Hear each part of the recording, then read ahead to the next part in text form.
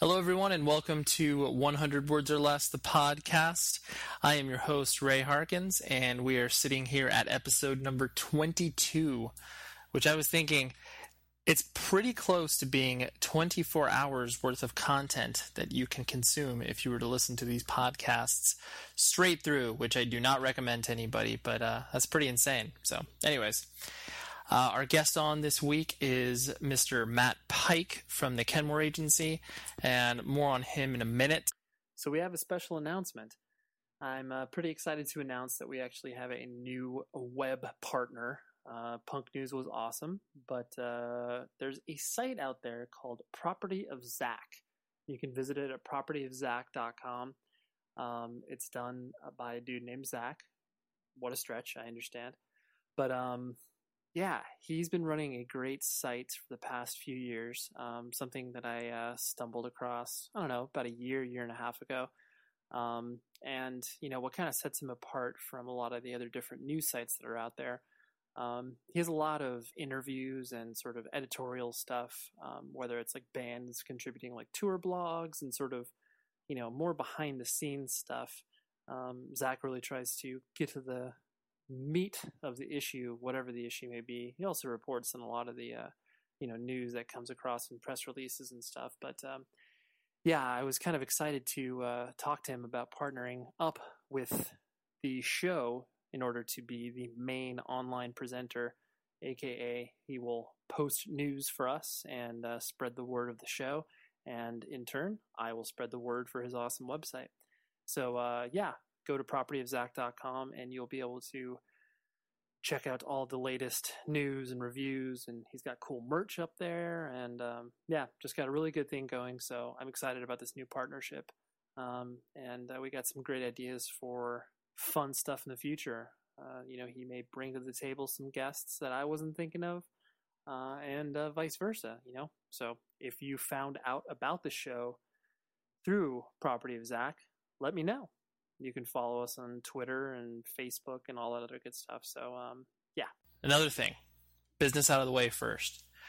Please review the show. There's two things you can do. One, you can take about 2, 3, maybe 3 minutes out of your day.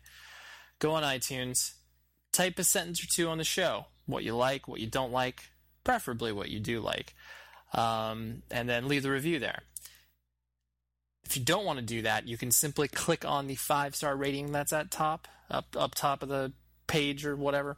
Anyways, you can click on that, and the more ratings that we get, the easier it is for people to find on iTunes and just makes us look cooler in general. So if you wouldn't mind doing that, I am sort of obsessively compulsed with watching what people write about that, and also how many stars people give, so or how many reviews people have clicked.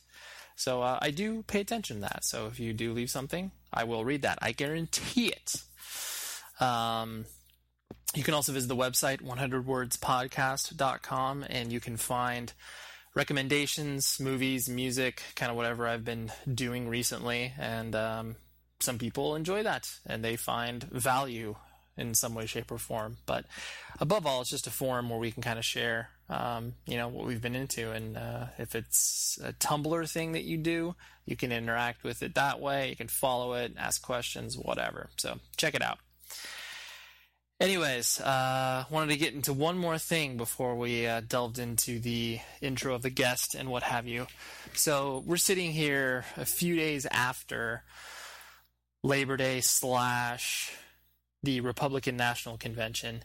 And, we are ramping up to an election year, and this could be dating it. So if you are listening to this in 2018, this is 2012, and you guys probably, no, you'll care who got elected president. But in any way, I can't talk sometimes. I apologize. I'll just keep on pushing through.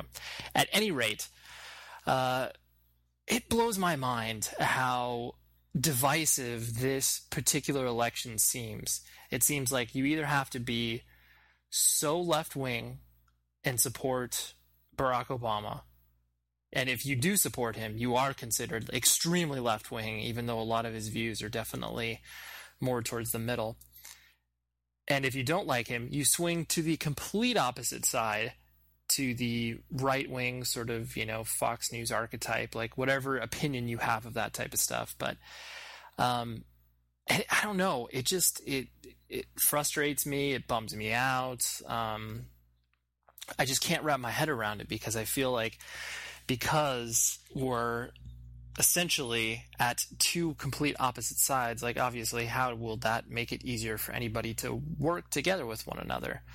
And it's just, I get scared, because obviously this is the way that our country and culture is being shaped by the public discourse.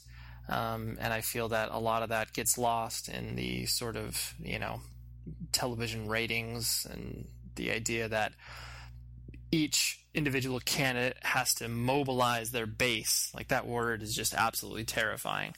But in any event, vote. Above all, you should give a shit about what's happening in the world, because after all, if we that are involved in independent culture don't feel like we have a voice, there is one thing that you can do that obviously does have an impact, and that is vote. People that have told me in the past they don't vote because it's, a conscientious objector. I personally don't understand that or get that. Just cast a vote. It takes, 10 minutes of your day, if that. And then that way I feel like you truly do have a leg to stand on when you're talking about things in the political realm. So there you go. There's my punkvoter.com or whatever plug that I wanted to get out there just because it was on my mind. Anyways, on with the show. Matt Pike is the owner, CEO, head booking agent guy of the Kenmore Agency, or the founder. That's probably a better way to describe him. The Kenmore Agency probably books some of your favorite bands or bands that you've been fans of in the past, whatever. He's a very large presence within the independent music community. These days, he books Converge, Bane, Touche Amore. This is all like under his umbrella. Previous guest, La Dispute, book his band. But yes, he is in my estimation, a pioneer within sort of the independent booking community. As you'll come to know in the interview, you'll see that he did work at a different booking agency and then kind of started to try things on his own, and that's how the Kenmore Agency started. But a lot of people don't realize, like, when bands come to play your town, there obviously has to be a person that is making that happen, not even just from the band getting from point A to point B, but then a person who is responsible for taking care of all of the negotiations, how much the band is getting paid, all that type of stuff.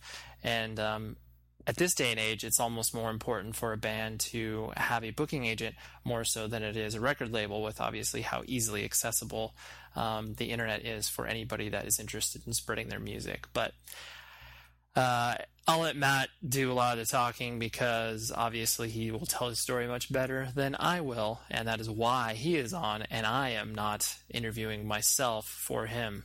Makes no sense. Anyways, I went to his office, his newly relocated office from the East Coast out here to California, and this is what transpired over a beautiful Monday morning, I want to say. So, hope you enjoy. Thank you.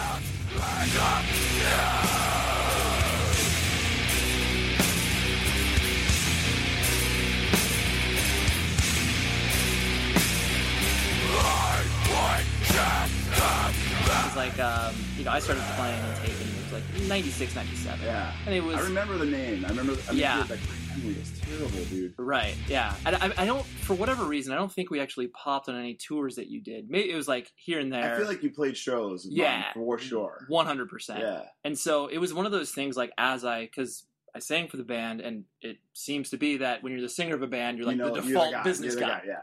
You're probably the fucking weirdest dude in the band. Totally.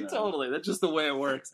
But so I just remember, as I started to get like the business aspect of it, I just remember you were literally the first like agent or agency that I was like aware of. Like, whatever, agency group and all those other things were just like, it just didn't make sense to me. And like, that wasn't even part of my purview, but I was just like, oh, the Kenmore Agency. I was like, basically that was like the coup de grace of like, holy shit. Like, now look at us. Right. But like, what happened to us? Yeah. You're just bald and, just getting old. And, yeah. But I used to have a 6-pack. Now I have a fucking keg. You know, it's like, Jesus Christ. but just the idea of like, you know, unwrapping the fact, because you know there wasn't back in that time. No, we can talk about all that too, because to me it's a mystery. Right. And there wasn't a lot of like independent agents that were doing what you were doing. Like it was either. Well, it's funny you say that because there were a lot more. Right. And then as things changed, those people started getting bought up. Totally. We all had I've had many chances to do that. And that is exact. We will get around to but that. I have hand tattoos. So yeah. that's good. But so like I said, I remember that being like one of these days that might be awesome to work with the Kenmore agency or whatever. And so it was, did you have like an impression as things started to, you know, like the mid to late 90s, as things started to, you know, grow for you as Are a we company? going now, by the way? 100%.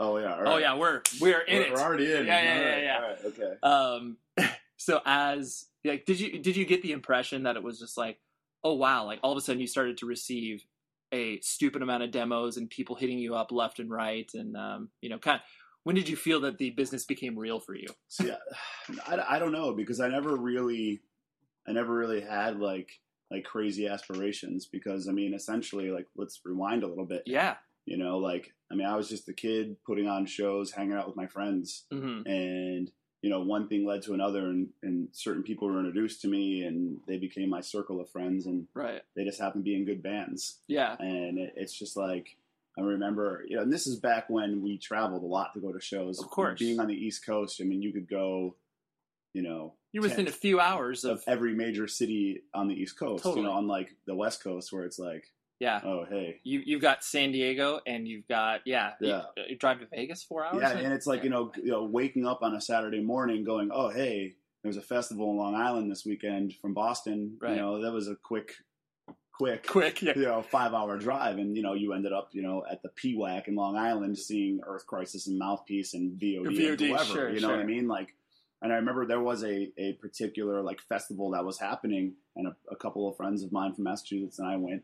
And at the end of that show, like, I wish I could remember names and faces. Yeah, it's all right. It's just, you know, they all blend in. Oh, God, yeah. I don't even remember my own kids' names sometimes. You know, like a mutual friend was like, hey, you're from Massachusetts, right? And I'm like, yeah. She's like, well, a friend of mine is stranded here. He lives in Massachusetts, too. Can you bring him home? Yeah. And sure. That happened that's back what then. We did. Right. Totally. That's, you know, oh, hey, you're into, like, hardcore? And, oh, yeah, me too. We're friends now. Of course. And it just happened to be, like, Aaron, who played in Converge and Bane. And that was, like, my first introduction to him. Right. And, like, we became buddies. Sure. And, you know, Converge just happened to be playing, like, in Connecticut, like, the next weekend. And, like, we went down. And later, like, you know, a couple months later, he's like, hey, we're going on tour. Do you want to come? Yeah.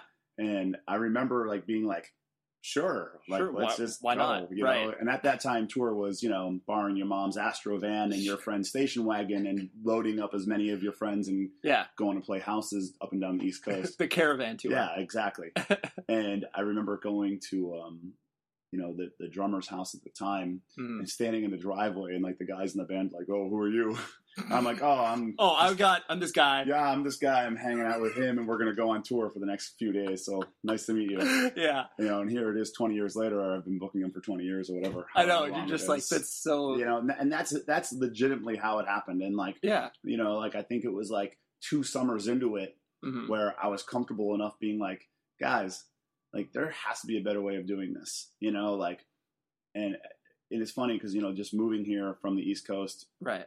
I packed up my whole life or whatever, and I found like some of those artifacts from I can imagine. It was I found like my notebook from like 94, 95. Wow. Where I remember traveling and carrying this one notebook. Of course. And we'd go to record stores, and, you know, like flyers actually had kids' numbers and stuff on them. And I would write down like Sean, Charleston, South Carolina, blah, blah, blah, blah, blah. Dude. And that would be the dude to call, like, when we wanted a show. Yeah.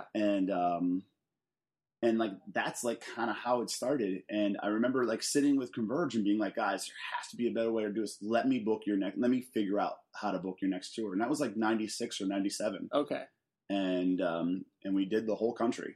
And it was just like this. See, you basically like worked like in conjunction with them. You're like, guys, has to be a better way. Yeah. Like, let's put this together. I will do most of the organizational work. Let's just try this. Obviously they had some contacts from friends, and and again, like, it was back when, like, oh, hey, Boy Sets Fires from Delaware, let's call them for a show. Let's call Dave Mandel in Southern California. Yeah. He'll hook it up. Yeah. Like, oh, Rob Moran's in San Diego. Well, he has a place for us to play. Yeah. Like, and that's like how it worked. And like, like, those guys had friends in bands, and like, it was just like this sharing of information. Like, there was no internet. There was no. I mean, I didn't have my first email address till I was in college, right? And that was 1943, right? I think. You know what I mean? Yeah, like, exactly. The advent of the internet, basically, right? And I remember it being like 72 characters long. Of course, like, no one would ever remember it. Exactly, and like, I mean, there was no cell phones. I mean, so it's like everything I had to do, like, I had to like pen and paper, right? Absolutely, just, and like pay phones and like gnarly shit, So it was like. And through like the invention of like figuring this out, and thankfully Converge like gave me a career in a sense, right? We didn't look at it like that. We didn't look at. You ask any of those guys in 1996 or whatever, I don't think any of them would be like, oh yeah, we're gonna be doing this in 2012. Yeah, we're gonna be, because in 2012 we were supposed to be flying on like flying cars and stuff like that. Right, exactly. It was Back to the Future 2 style. Exactly. So it was like. And it was one of those things. It was through that music scene that, like, I kind of got introduced to everyone else. Like, Aaron started Bane, so he's like, "Hey, why don't you book a Bane tour?" Yeah. Steve was in Caven, so he's like, "Book a Caven tour." Sure. And then it was like, like Overcast was a popular, like, metal death kind of weird band from Massachusetts, and they're like, "Book us a tour, and we're gonna go on tour with Disembodied and Shai Hulud." Yeah, I remember that. Yeah, so it was like. And it was just like, dude, if you ask any of those guys, they'd be like, oh, yeah, Pike didn't know what he was doing. I didn't know what I was doing. No, I legitimately was like, hey, man, I'm going to call these people because they did something for me in the past and blah, blah, blah, blah, blah. And it wasn't until maybe like, it was, I look at some of the bands, like some of the early tours that we did, dude, like we did stuff for like ISIS and Jesuit and Botch and Saves the Day and Fast Break and like, none of those. I never was like, I'm a booking agency. Right. I'm not a booking. Sign agent. a contract with me. It's 2012. I've never had a band sign a contract. Are you kidding me? That's retarded. Like. Yeah. It's like, can you say retarded? You can totally say yeah. I don't know if that's offensive or not. Yeah, no, it's okay. But I'm from the East Coast. But you know what I mean? It was just like, it was just like this thing. We used the people around us to like kind of. Get yourself out there. Exactly. And it was like, I've never once was like, I'm going to start this business entity. Like, I'm going to be this bigwig, in my corner office. I never had those things. I just didn't want to work for anybody else. Right. It was like, it was just one of those things. Your experience is so symptomatic of what so many people feel, where it's like, you don't set these huge goals, but it's like, like bands back then, where it's like mid-90s, where it's like, I just want to put out a demo. Yeah. Okay, next step, I want to play outside of my own city. And then it's like, you just take these things like incrementally, as opposed to, all right, here's this lofty goal. Like, you may have that in the back of your mind, but you're not, that isn't where it's like, I need to be there. Half the time you can have those ideas, but the execution is just not there. Totally. That's just the way it is. It is the reality, yeah. And, I'm amazed sometimes. Because it's like here it is. How many years later? Yeah. I'm still learning new things. I'd be sure. I'd be dead if I didn't, adapt care. Yeah. And I have to say, at first, it was a thing where I only was going to do things for my friends, because that's just how we wanted it to be or whatever. Sure. And people that were readily like you said, in your network, where it's like, oh, I don't know you. It's like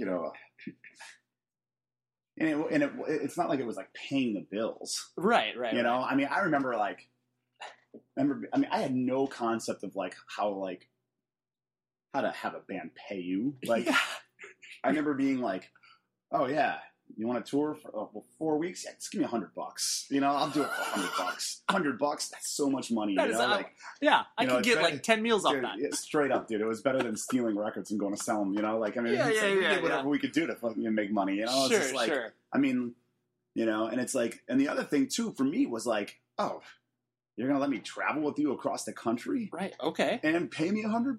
Yeah. Oh my God. Like, this is like, I've died and gone to heaven. Right. Here, how does not everybody fall into this? Yeah. And so essentially, I mean, you know, not to romanticize or whatever, but like, it was like, dude, I'm hanging out with my buds, you know, like, like we're just hanging out in the middle of South Dakota, climbing mountains, like, oh, we'll go play a punk show in a garage. Sure. You know? Have adventures. Exactly. And that's all it was, you know, and that's all I cared about was like, you know, meeting people, hanging out, and like, just like not being in Massachusetts. That's really, I mean, that's what it came down to. You know? Right. And, so did you, sort of backing things up, for it. The, born and raised on the East Coast, Boston area? Well, Western Massachusetts. Like kind of like, you know, in the Springfield, Northampton area. Okay, Closer to Hartford, Connecticut, and Albany, New York. Got it. I mean, but that was the cool thing about growing up there is like, you know, being in Western Massachusetts, I was 2 hours to Boston, an hour and a half to Albany, an hour and a half to New Haven, Connecticut, 3 hours to New York City. Yeah. I mean, and even a little centrally located. Yeah. I mean, we saw everything. Right. You know, so it was like. And what did your parents do for a living? And did you have brothers and sisters? Yeah, I have two brothers, one older, one younger. Okay. And, you know, my parents are still married, like, you know, 140 years, I think it is. That's impressive. No, they're cool. Man. Yeah. Like, and, I mean, you know, and it's like, you know, my dad, like, still works 2-3 jobs. Sure. You know, he's a hustler. Yeah, you know, he came from a big family. Okay. And so it was like, that was just his, you know, by no means, like, you know, he just did whatever he could do to help us, you know, advance in the world. You know? It's like I look at a lot of the things that my parents did for us, and it's just like, man, you know, they sacrificed a lot, you know, for my brothers and I. Of course. You know, and it's like, you know, they still live in the same house, you know, and Chicopee, Massachusetts. That's awesome. You know, my mom's worked for like a nursing home for like 30 years or whatever, you know. Sure. She's just a saint of a woman. Where I came from, I don't know. You know. You're like, how did I learn this? Yeah. You know, and it's weird because, like, you know, both my brothers still live close to home. You know, they have their families, they do their thing. Sure. And, you know, I think, like, in the back of their heads, they're like, dude, that kid is where did I come from? You know? Was it the mailman? Did he get dropped on his head? Like, I don't, you know, where did he come from? Because I've always been like, I mean, you know, when I was 18, I was like, I gotta get out of here. Right. You felt the itch. Yeah. Oh, for sure. You know, and not to discredit what they want to do, because God bless, everyone's life is their own, you know? Totally. But I mean, I just knew, like, I mean, like, I went to a Catholic high school because it was in a different town than the town I lived in. You know, not that I wanted to go to Catholic high school, but I knew, like, I mean, like, you wanted to broaden your worldview. Yeah, I wanted to get out of Chicopee. Like, it was like, I was like, my parents literally lived like 2 blocks from the high school, so my world would have been 2 blocks. Yeah, that's true. I was like, I can't do this. Yeah. You know, and it was like, it's funny because it sounds like, I mean, a total, like, small town mentality where it's like, you know, some people, like you said, they're just totally content being like, yo, I'll hang out here and that's fine. But when did you start to feel that itch where you were like, yo, I think there's more outside of these 2 blocks, like you're saying? I mean, honestly, like, I can't necessarily pinpoint it, sure, you know, but I know, like, I always was like an adventurous kid, sure, you know, and maybe it was like 6th grade when I saw Judas Priest Screaming for Vengeance LP. I think that's like when my world was like, whoa. Yeah. And like I remember started to break open. I was at the Aldenville Public Library and I stole that record. So really? I'm sorry for taking it. I just loved it. Like the record, the album cover I was like, what the hell is this? And the idea, and so it's so funny that you mentioned like records from libraries, because people don't understand that concept. Libraries, people are like, what? I mean, dude, going and getting the record, taking it home, and getting your Fisher Price and recording it to your boombox, you know, like that's incredible. Yeah, and it's like, you know, my older brother like doesn't know this, but I mean, he listened to like different things. Sure, you know, like my parents listened to like top 40 and like talk radio and like you know, like whatever was Broadway, on, whatever. Sure. You know, I was just like, oh my God, this sucks. Like, I just listening to Barry Manilow. Holy shit, I can't do this again. You know, and like I remember my older brother listening to like Led Zeppelin and like Black Sabbath and stuff like that. And a little darker stuff that was okay. And you know, and I was like, oh man, this shit's rad. And like, and somehow that correlated into like finding like Thrasher magazine. It's a typical story, you know what I mean? Back then there wasn't, you know, this vast world to go, right, you know? Right. And, you know, it was Thrasher magazine, you know, you could send away and get the Thrasher mixtape or the Power Mad record for free. Yeah, you know? Whoa.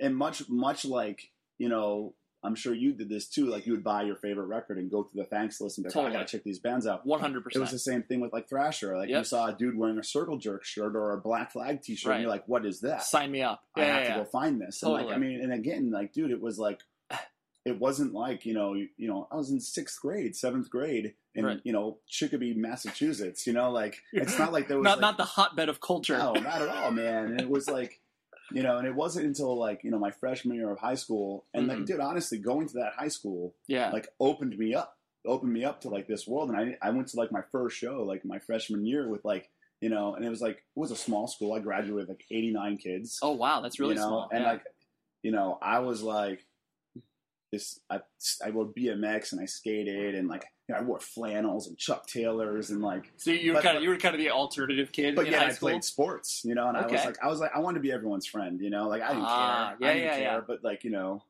and again, like, it was me and like 4 other people from my town that went to this school, and like I knew them, and it was like me and 3 girls, you know, I went to like grade school with. Sure. And I didn't know anybody. Yeah. You know, so it was just like, whatever, man. I'll just hang out with anyone. I don't care. Right. You know? You're like, because you wanted to have that wider experience. Yeah. You probably approached high school with a different mentality of like, let's just see what's out there. Yeah, exactly. And it was like, you know. So you enjoy, like, did your high school experience, you obviously enjoyed to a certain extent? I mean, it was what it was. Yeah. You know, I didn't hate it. I didn't, you know. Did you do all the dances?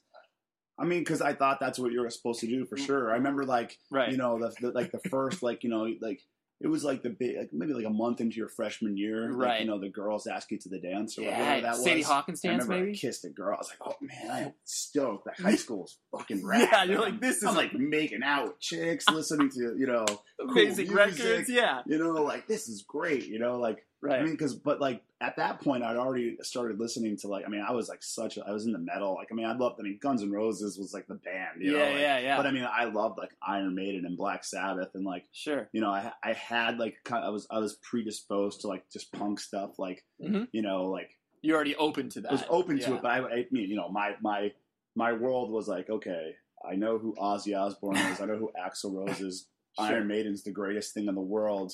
You know, this Black Flag thing has cool T-shirts, you know, like the Ramones were a band I was aware of, and like I think maybe like Social Distortion, you know, like because it was accessible stuff. Sure. I mean, I remember listening to like Agnostic Front and Bad Brains for the first time, going, I don't understand this. Oh yeah. You know, and that was probably like my freshman year of high school. Like, I had like this friend, and like he had this gnarly green car. It was the first friend I had that had a license, and we'd go to Enfield, Connecticut, and like buy records.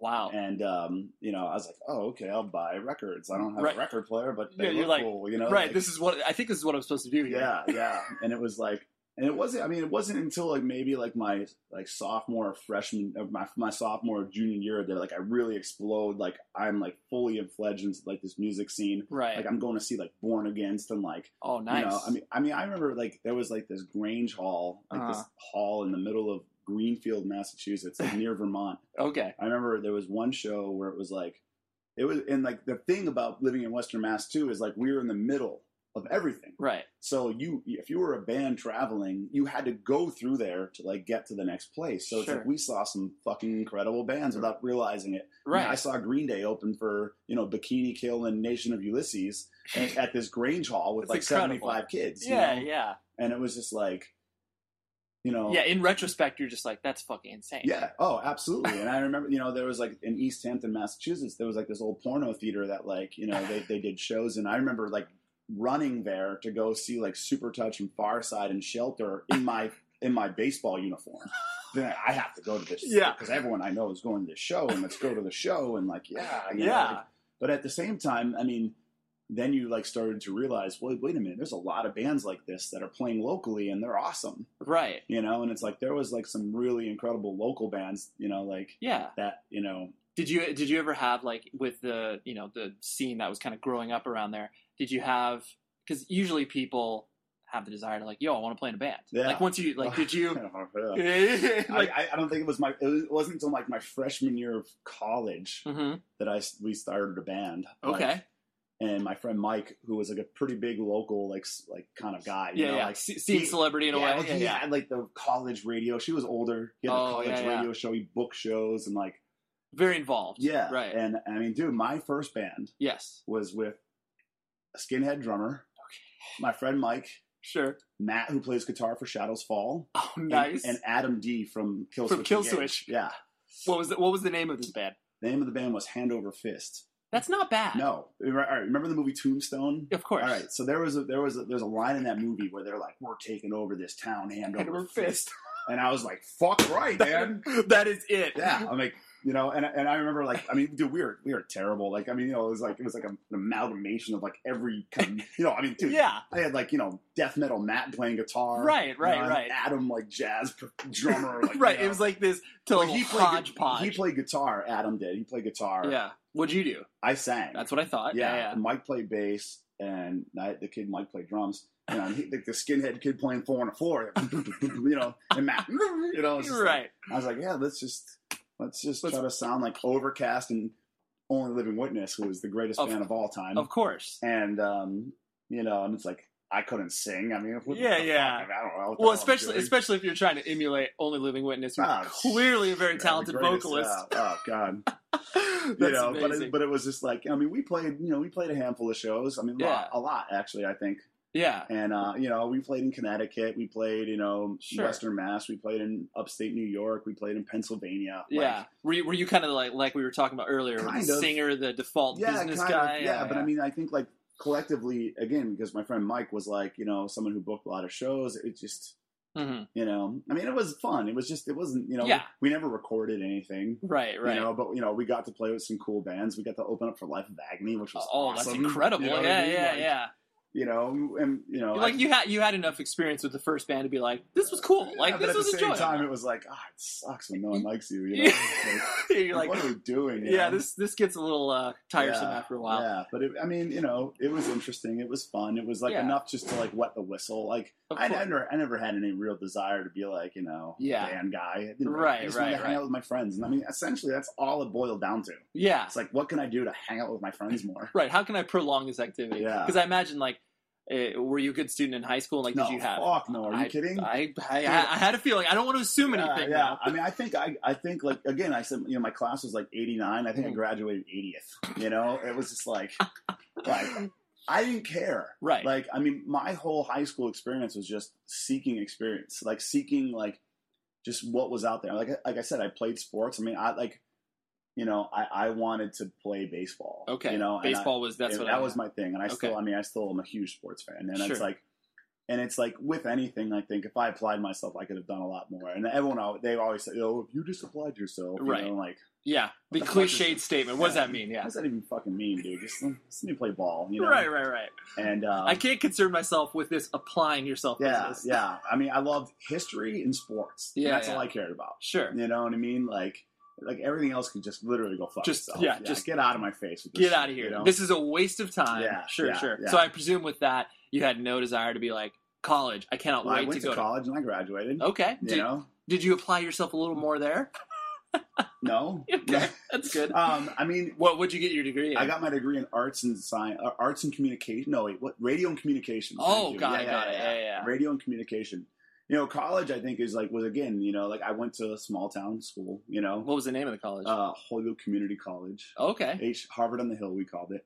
But again, it was such a melting pot. Right. And again, it was just like another like extension of like, oh, here is a whole new group of people to meet. Right. And like, you know, and I got into like, you know, college radio and immediately I was like, I have to run the radio station. Nice. And so I ran the radio station and like. So you're like the programmer and like. Yeah, I was the metal director and general manager. Nice. Yeah. And this is when college radio was like actually legitimate. Right. And like it really meant something. You like, I mean, like being involved in college radio in like the late 90s was like winning the fucking lottery, dude. Because like free tickets, free records, like you got to meet everyone, and it was just like. Oh, and again, living in Western Mass, it was the other thing about Western Mass is like there's like 5 big colleges, right. You know, like and it was such a melting pot. Like UMass Amherst was like down the street, you know, like huge school. Absolutely. Yeah. Smith College, Hampshire College, like all these, like Mount Holyoke, all these real schools were right there. So it was like, it wasn't like, you know, it was like a hick town or anything. I mean, there was a lot of culture happening. Right. You know, like Northampton, Mass was like, you know, the cultural revolution, the lesbian capital of the East Coast. Totally, you know? Totally. And with that comes a lot of like art and a lot of like just really like forward thinking things. Sure, of which course. was exciting, you know. But it still wasn't enough for me, you know. Right. You're like, I know that I'm experiencing a lot, but I know that there's still more out there. Absolutely. Right. And it was like, you know, in college is when I started like, all right, I'm going to start booking some local shows and, you know, like hang out the local club more. Sure. And it was cool because like, you know, I still work with some of those guys today. That's amazing. In some facet, you know. Right. And what was the first show that you booked that you can actively remember? Oh God, I don't know. I remember. Hold on. Yeah, it's fine. It was like because I did like, you know, everyone did fanzines and all that stuff. So you know, like, you know, and my friend Mike did, you know, remember that 666 clothing, straight edge clothing line? 100%. Yeah, of so course. Like we were doing like a joint show. Oh, nice. And it was like some local bands and Burst of Silence. Of course. And Frail. Of course. And everyone canceled. And like. That's incredible. And you know, like remember, you remember the name Third Age, that band Third Age? I actually don't remember that band. They were like a New England type band. They were like, you know, they put out a couple 7-inches and a couple records. So they ended up headlining and like, you know, Ryan. Default headliner. Yeah, Ryan, who played bass for that band, was later in my other band, Some Kind of Hate, you know. And he was like, you know, he's like my best friend. Like, yeah. But like, just, again, years later. Right. Like, you know. So that was kind of the first we did like a vegan potluck and like, let's be hippies and, you know, let's save the world. You know, right. Put on a hardcore show. Sure. I mean, you know, and again, I helped like on the local club level too, and like, but it wasn't just like hardcore and punk stuff. Like, you know, it was like, you know, I'm like working stage for like De La Soul and Tribe Called Quest, and like, you know, right, like just like, you know, be just involved any way I can. Sure. Just to get those experiences, even though they're not musically like what you were involved in at the time. I got an idea of how it all worked. You know, it's like, you know, handing out flyers, like, you know, finding local bands to play like some of the bigger shows, like all that stuff. You know what I mean? Kind of the tricks of the trade, so to speak. Yeah, exactly. I mean, and through that too, I mean, think about the people that you come across and the people that you meet, and you know, and it's like, you know, fast forward many years later, like, you know, I remember. You know, in 2006, we did those Gorilla Biscuits reunion shows. Of course, yeah. And my relationship with Civ started back in college radio because I was this is, you know, I mean, he was doing Civ. Of course. And I was... needed that support for the record. Well, right? I worked like the college program for Atlantic Records. Oh, okay. And I got to work some really cool records, like, you know, locally in the Civ record, you know, like Orange 9mm, Bad Religion, all that stuff. Sure. I remember I drove Jewel around before she was big, you know, like it was crazy. Tori Amos called my house to thank me for working, and I was like, "Oh my God, I love you, have red hair, I love you so much." This is incredible. But like, you know, and it was just funny that like, you know, like that years later, like, you know, we hadn't talked to each other for years, right? But like there was like this thing, there, the common like, connection, hey, like right. But you know, and again, you know, still some people that I deal with. Sure. You know, on a, you know, managerial level or even promoter level, I met in the mid '90s through college radio. Yeah, you know, and I think you hit on a really important point and something that I've experienced myself as well, where it's like when you do have that sort of common connection, like, you know, you can just walk right into things. Yeah, like I mean, sure. like you and I have never spoken for longer than 30 seconds. Yeah, where we can just sit down with one another and have this sort of conversation because there's already that. Yep. Underbed of understanding, and then professionally, it's so much easier to work with people like that because you have that implicit trust. Where it's just I mean, you're in your early 30s. I'm in my late 40s. You know, so you know that's kidding. No. But you know, I mean, like we have like that similar experience where, right? Not to discredit, you know, like some 20-year-old kid, but like. It's just not the same. Of course. You know what I mean? And it's just like... I mean, whereas we, like, there are certain things that they experience that we don't. Oh, yeah. I mean, of course. But, I mean, it's like but still at the same time, it's like if they are passionate and involved with independent music, they will probably get around to having that experience just in a different manner. Yeah, and we will understand. It's just a different view. It's a different animal. Totally. It is a different animal, and I would never, ever slight someone for their path. Because it's it's an interesting and fun ride for sure. Yeah, totally. And you always seem to. It struck me too with like obviously the type of acts that you book, that you've always had a very diverse musical taste. Do you credit that to like college radio and like kind of? I mean, I don't know. I try to be. It's funny because if you came and looked at my iTunes, why are you? Dude, my musical taste, what I sit around and listen to my day to day my day to day activities isn't necessarily the roster of bands. It's totally everything you book, dude, and I know that you have a relationship with Tommy from Between the Bear to Me, of course, and that's a very special band, an interesting band to work with, totally, and. One of my philosophies, I've worked with that band for 10 years now, maybe. Yeah. Like one of my philosophies, and any of my artists will have said, oh man, you said this to us, you can't book shows by what you listen to on your iPod. It's true. I'd be working at Taco Bell if that was the case. You know what I mean? Yeah. Pearl Jam's not calling me to book their shows. No, they're not. Yeah. So it's like, and it's just like, that's not to say like I don't enjoy the bands I work for. That's not what I'm saying. Not at all. It's just, you have there has to be more to it than that. Of course. You know what I mean? And again, one of my biggest problems with this business is I'm actually a legitimate fan of music. Right. You know what I mean? And that gets in the way sometimes. It totally does. Yeah. And it's like, you could hand me some band that like, this band's going to sell the next big thing, so many tickets and you're going to make all this money.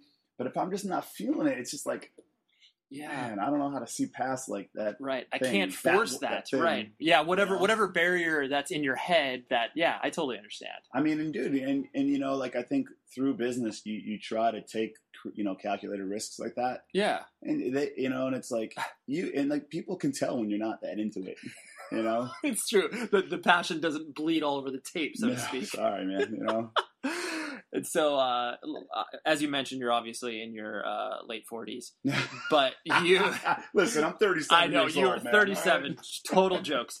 But obviously, like you have a family, and I do.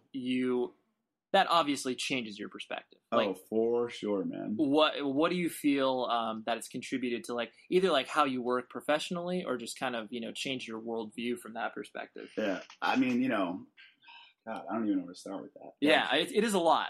I think with like this, like the creative mind comes the creative struggle, Of course. Dude, I'm just as hypersensitive and anxiety ridden as the next guy. Like, let's not fool anybody. Right.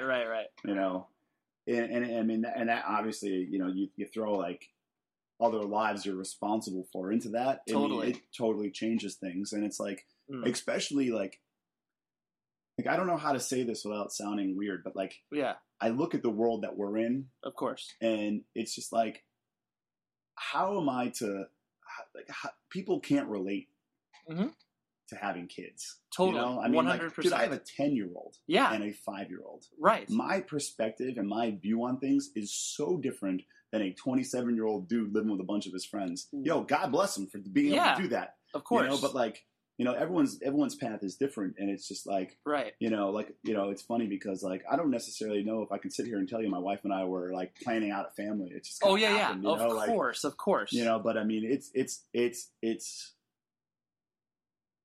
it changes everything. Yeah, totally. In good ways and bad ways, and of course. It's the hardest thing I've ever done, but it's the most exhilarating thing ever too. Well, of course, it's like, it's changed my outlook on a lot of things, Sure. And I don't even know, man. No, I know. There's definitely so many layers involved with it, and I think it's really interesting because it's like we obviously work in a culture of stunted adolescence. For sure, absolutely, and that's a great point, and I'm just going to run with that for a second because moving from Western Massachusetts to the Boston area, like in the late 90s or whatever, like I never wanted to live in the city, never wanted to live in Boston. My wife, she was my girlfriend at the time, whatever. Sure. I was touring with Converge a lot, like it was like, okay, I'm done school. She's going to continue on to school. I have to figure out what to do with my life. Yeah. I'm going to move to Boston with my friends. And we'd already been living together, and she was like, well, what are we doing? I'm like, I don't know, And poor like, girl. Yeah. Oh, I'm so sorry. Sorry I've done this to you for all these years. Yeah. I got back from Converge tour, and I was like, I got accepted like into Emerson University, Emerson College in Boston in like 96 or some shit, and it was like $48,000 a year. Whoa. And I was like, what the fuck is $48,000? I couldn't even comprehend that. Right. You're like, yo, I just got paid $100 on tour. Yeah, exactly. Like, I guess I'll just go. I'll just do 4,800 tours. Yeah, I'll just go work at a record store or something, or yeah. I mean, I'll just steal some records and try to pay my rent, Right. And so we ended up living in Salem, Mass, and like, okay, and it was just one of those things where that's where our life started. From there, I moved to New York City for a few years, worked for an agency, very like-minded, and I give those guys a lot of credit for helping me develop my business sense. Okay, that I could actually do this on my own. What agency was it? I didn't know. It was a company at the time called Rave. Okay, it turned into like Face the Music, and then those guys all went off and did their own thing. Sure. Okay, got it. But it was I give those guys a lot of credit for bringing me in and helping me like kind of mold. Yeah. I already had like my stable of bands or whatever, but like, right. At that point, they gave me the opportunity to work with some bands on a much bigger level. Sure. Like, and to see how the kind of the quote unquote big boys play. Yeah. And then you were able to kind of take that to your own. And then like moved back to Massachusetts and, started my own thing, which turned into Kenmore or whatever. Sure. But like, the North Shore of Massachusetts is very white, very puritanical, very, it's not a cheap place to live. Right. And it was, it was an interesting experience for sure having kids there. Right. To tie it all back into the original question. Sure. So here I am, I would bring my daughter to school. I'm barely, 29 years old, 28 years old. Yeah. And, I have a 2 or 3 year old and I'm bringing to daycare. Right. And they're like, oh, you're a child. Yeah. I'm like, what are you talking about? Right. I'm a man. I'm a grown ass man. Yeah. I'm doing shit. Yeah. Like, and like the thing is like people there were significantly older. Of course. With children my kids' age. And right. I don't know if that's just the way it is everywhere now, but like, yeah. Here I am like trying to relate to like these 42-year-old, 44-year-old, even like, even 50-year-old men with kids my kids' age. Yeah. No, and it's just totally, like, here I am covered in tattoos, wearing like, What common experience do you have besides children? Wearing like a death metal t-shirt or whatever. Right. I mean, they don't understand, like, what do you mean? You work with Metallica? Like, what bands? Like, oh, you work with, Johnny Shit and the Dick Bags? Right. What is that? Like local cover bands? And it's just like, so yeah, it's to me what you're describing. It sounds like obviously you were in the middle of these two worlds. Yeah, and it's like I'm not a good juggler. I can't. Yeah. It's hard to juggle the two because I am who I am. I mean, it's just like, dude, I'm black t-shirt, camouflage shorts, man. Like that's just who I am. That's what I've done. I mean, you look at tour pictures from '96 and you look at pictures from last week at the beach. I'm wearing the same shit, man. Yeah, like that's me. Yeah, it's just who I am. And it's like. And like, my wife doesn't come from this world at all. It's always been a joke that like, oh yeah, she's my, my parole officer or some shit, like, yeah. But like, just trying to find that balance because I mean, just because I had a family, and just because I had children, it didn't make me not want to go on tour. No. Which, you don't shut that side of your brain off. Like you like I still want to travel. I still want to experience things. I still want to look underneath it all. Right. Which is very difficult because. Now like this person is your responsibility. It's not just all about you and your friends anymore. Right. And something greater than yourself. Yeah. And it's just like, I will still, I mean, you'd be lying to yourself as a parent and as a person if you didn't struggle with that. Of course. Like, and I still, I mean, dude, I'm 10 and 5. They've been around for a while. Now, You're kind of used to them. And dude, like, I mean, I still struggle with the fact that like, oh my God, like I'm still a young guy. Like at least I feel like I am, Of course. Like I still want to go out and experience things, but I want them to come with me, and I want, but You want to experience it as a collective unit, and it's harder when it is a unit and not just yourself. For sure, right, man. Right. You know, like and it's. But I think to the positive aspect of all of that is obviously it's like I view it as this, where it's like we are essentially still the same people we were when because we're doing this. We're literally doing the same shit since we were like 15 or 16 years old. Now you throw a little kid in the mix. Yeah, you feel like a piece of garbage, right?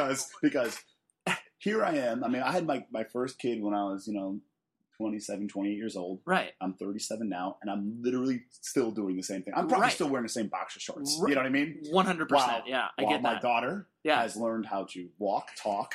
Yeah. She's learned how to, do all of these amazing things, and I'm still like, I'm going to Chain Reaction to see a band play, Right. I'm still going. I'm going to the hardcore show this week, Mom. Let's see you later. Totally. And it's just like it's hard not to to pull yourself out of that and be like, what the fuck am I doing? Yeah. When am I going to grow up? When am I going to get a real job? Yeah. And it's like, but then I'm just like, you're obviously I am real. I think. Right. I explain it this way, where we're essentially still kids, but we just do adult-like things. Yeah. And it's like, and I think that's very symptomatic of like basically anybody between the ages of like 25 and late 30s that have experienced like punk rock and independent music, because it's like you do want to forge your own path and be like, I want to make a living off of music. It's funny you say that, because I never thought that was possible. Right. Well, no, that was never a reality. It never really was. I mean, again, to backtrack, like it was like I was just hanging out with my friends, man. Right. And someone had to be the responsible one. You're like, otherwise we'll die. I don't know how they chose me, but God fucking forbid. Right. But then that just goes to say, I can't believe someone chose to have children with me either. So God, it's like Jesus. You're able to fool a lot of people, Matt.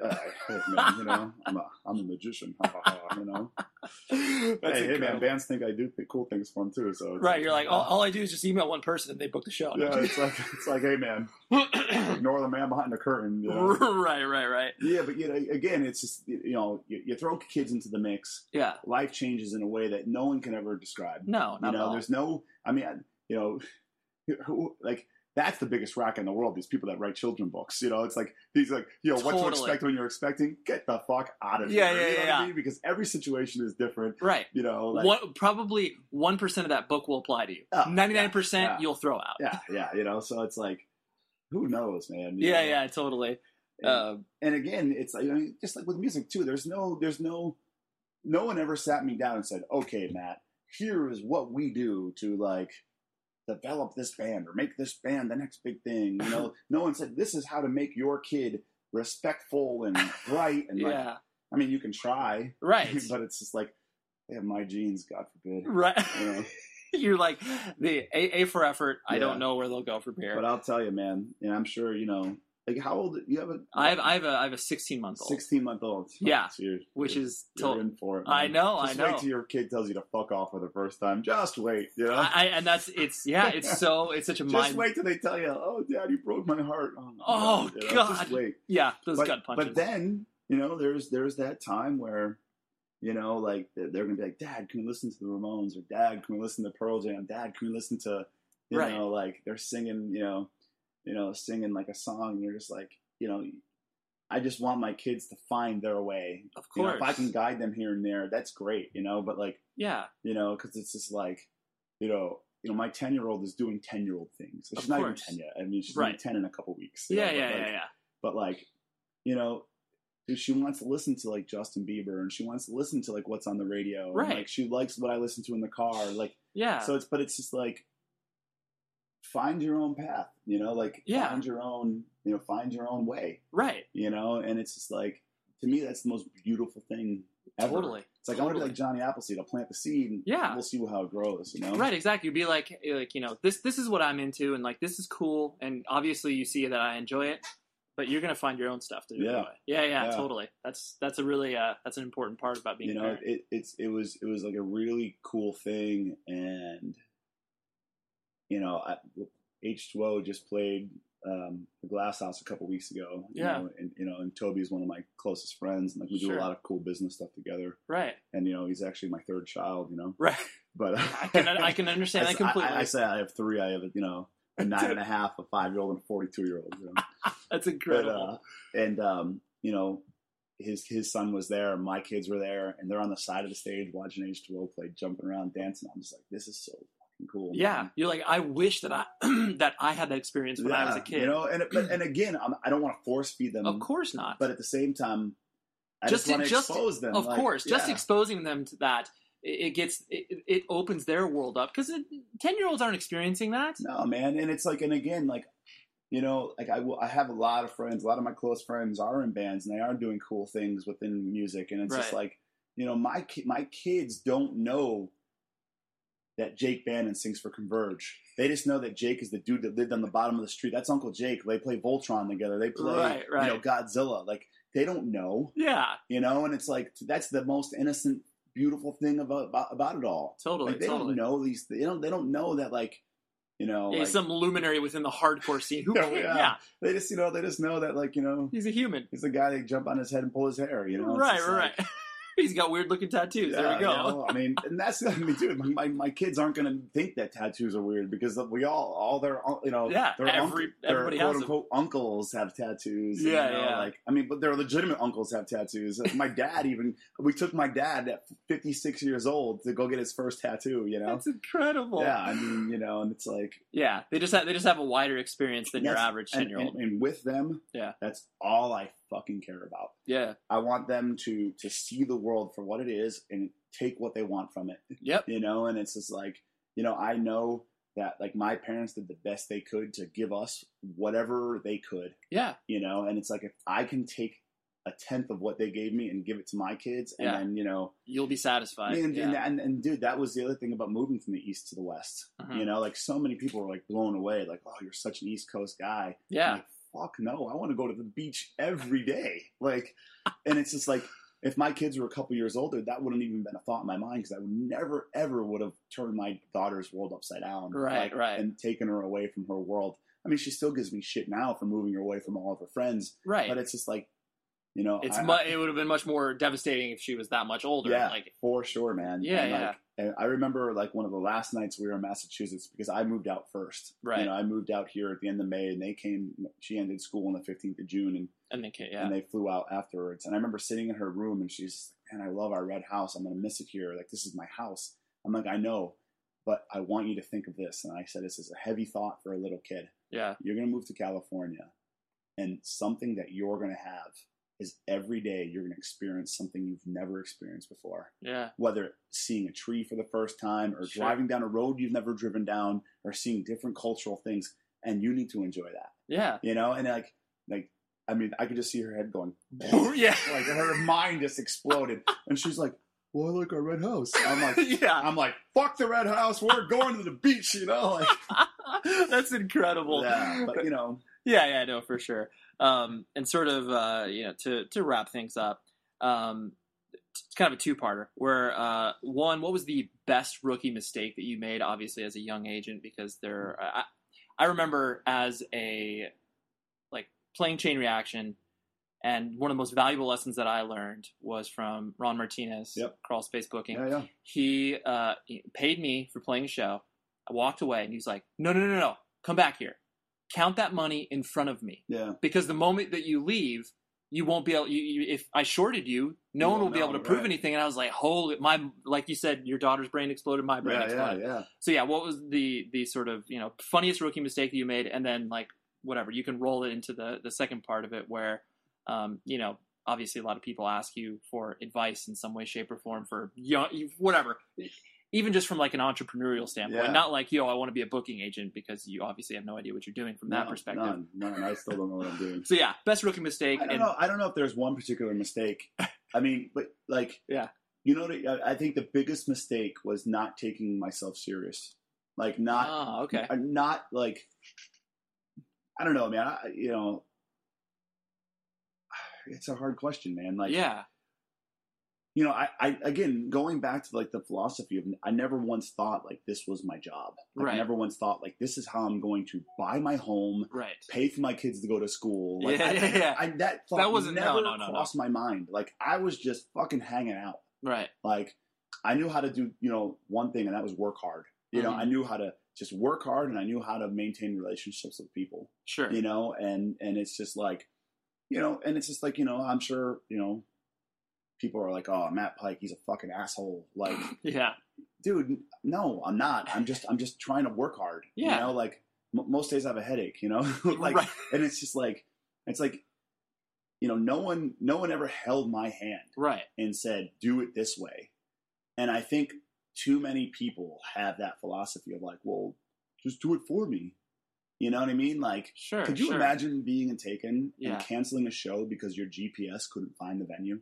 I mean, no, yeah. I mean, could you imagine? No, that? No, you no know, way. And it's just like, I mean, that happens. That fucking happens. You know, like, oh, our GPS couldn't find the venue address, so we were late and we couldn't pick up your phone, right? Dude, you know? Yeah. But like, I mean, I think like, you know, if you're gonna be about something, and like, I don't ever want to reflect on mistakes because like I still need to make mistakes to get better. Of course, you know what I mean? Yeah. So it's like, I mean, I you know, I still make mistakes. Right.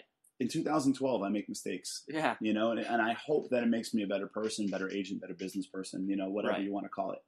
You know, and it's just like, I mean, I guess like, you know, that story you know that you know gave is a perfect example. Yeah. That and like, you know, I mean, with everyday life, the sheer, you know, the sheer words "thank you" go a long way in this business. That's very true. And for me, like, you know, like someone just dropping me a note with like, "Hey man, thanks, that show was great," or "Hey man, you know, like that goes so far."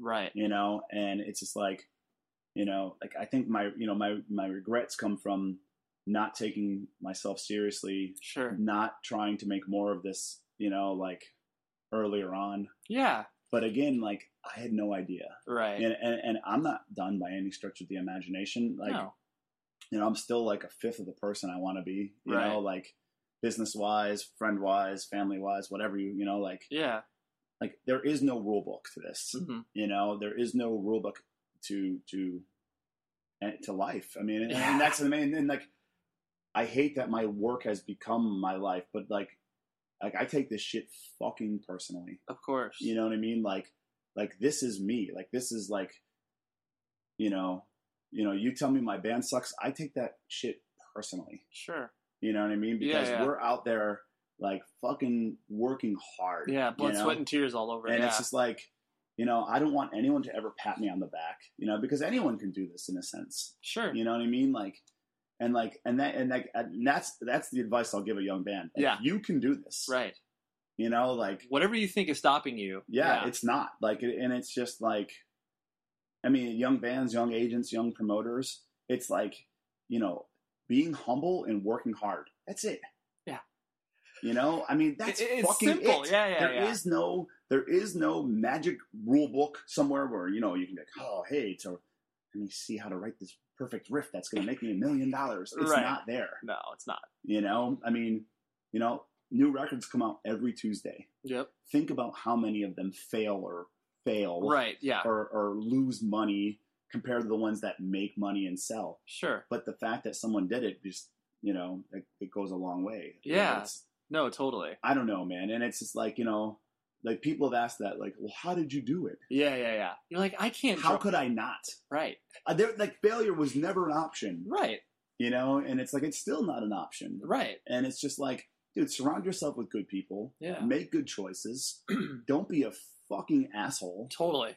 You know what I mean? Like, you treat people like shit, your existence is going to be shit. Right. You know, and it's like your days can be numbered. There is a separation between a legitimate asshole and being someone that, like, you know, is effective. Sure. You know, why am I an asshole?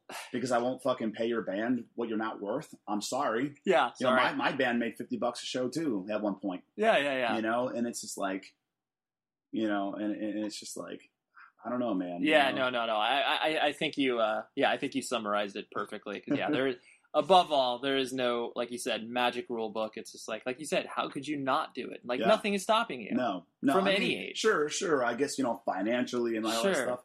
But I mean, dude, we all have been there. Yeah. I mean, you know, like there, you know, there's people I came up with that we would go to the fucking Alston Food Co-op and we'd fucking take the bagels they put out after night just to eat at night. I mean, I know that sounds like extreme or whatever. Right, that was our idea of fucking doing it, man. Yeah. You know, like we were just like, we're just trying to make the most of what we have. Of course. You know, and it's like, and I don't think people, I mean, God, I'm going to sound so old.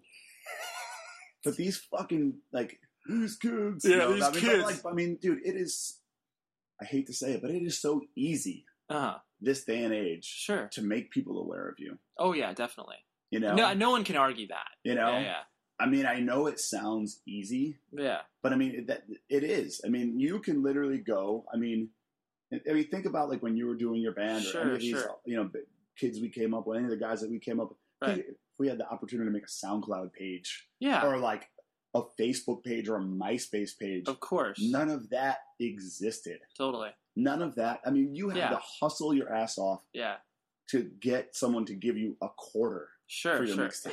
Totally. You know, for your band's demo tape. Yeah. You know, and it's just like it's a different type of work, but yes, the sheer ease of exposure is definitely. Well, and with that being said, I think kids these days have a disadvantage too because you're overexposed so easily. Totally. You know?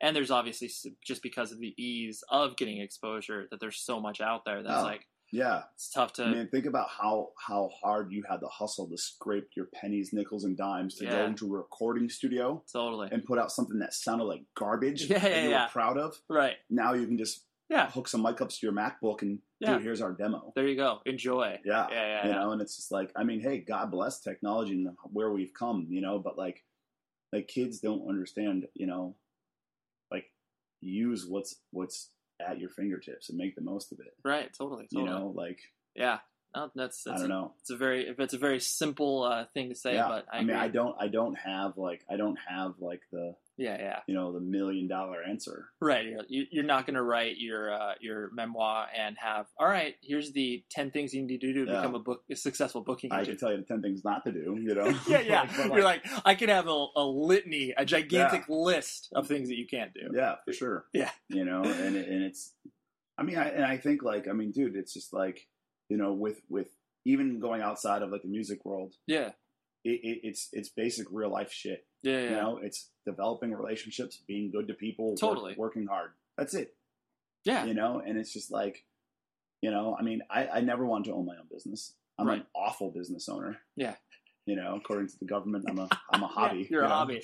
But I mean, like, you know, I just know how to do my thing. And just figure it out on the way. Exactly. And anyone can do it. Yeah. Whether it's being a booking agency, whether it's starting like a self-publishing book company, a t-shirt company, whatever you want to do. And that's the thing, man, where, you know, I prided myself with surrounding myself with people like that. Yeah. Which is important too, you know, because it's just like, I mean, if you're in a negative environment, you know, you're going to get negativity from it. But if you're going to put yourself in a situation where, you know, there's positive, forward-thinking people, you know, it doesn't even necessarily have to be music related. Yeah. But, you know, business related or even life related. Like, it's like, yo, how did you get through this? You know, how did you set up your company legally? You know, how did you do? I mean, just simple things like that. And it's just like, yeah, man, this is how I did it. Okay, cool, thanks. You people, know, one less thing I have to think about. Right, exactly. You know, no, I think that is a perfect place to end things on that. Well, good. good.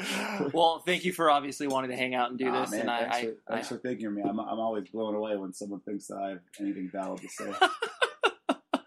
Well, I think you have something valid to say. So maybe stop selling yourself short, right? Nah, thanks, man. You're welcome. There you go. Hope you dug the interview. Sorry, this one was a little long, but you know, you get to talking, and that's how it goes. Anyways, visit propertyofzach.com and 100wordspodcast.com for more awesome content. And I'll see you next week. Thanks.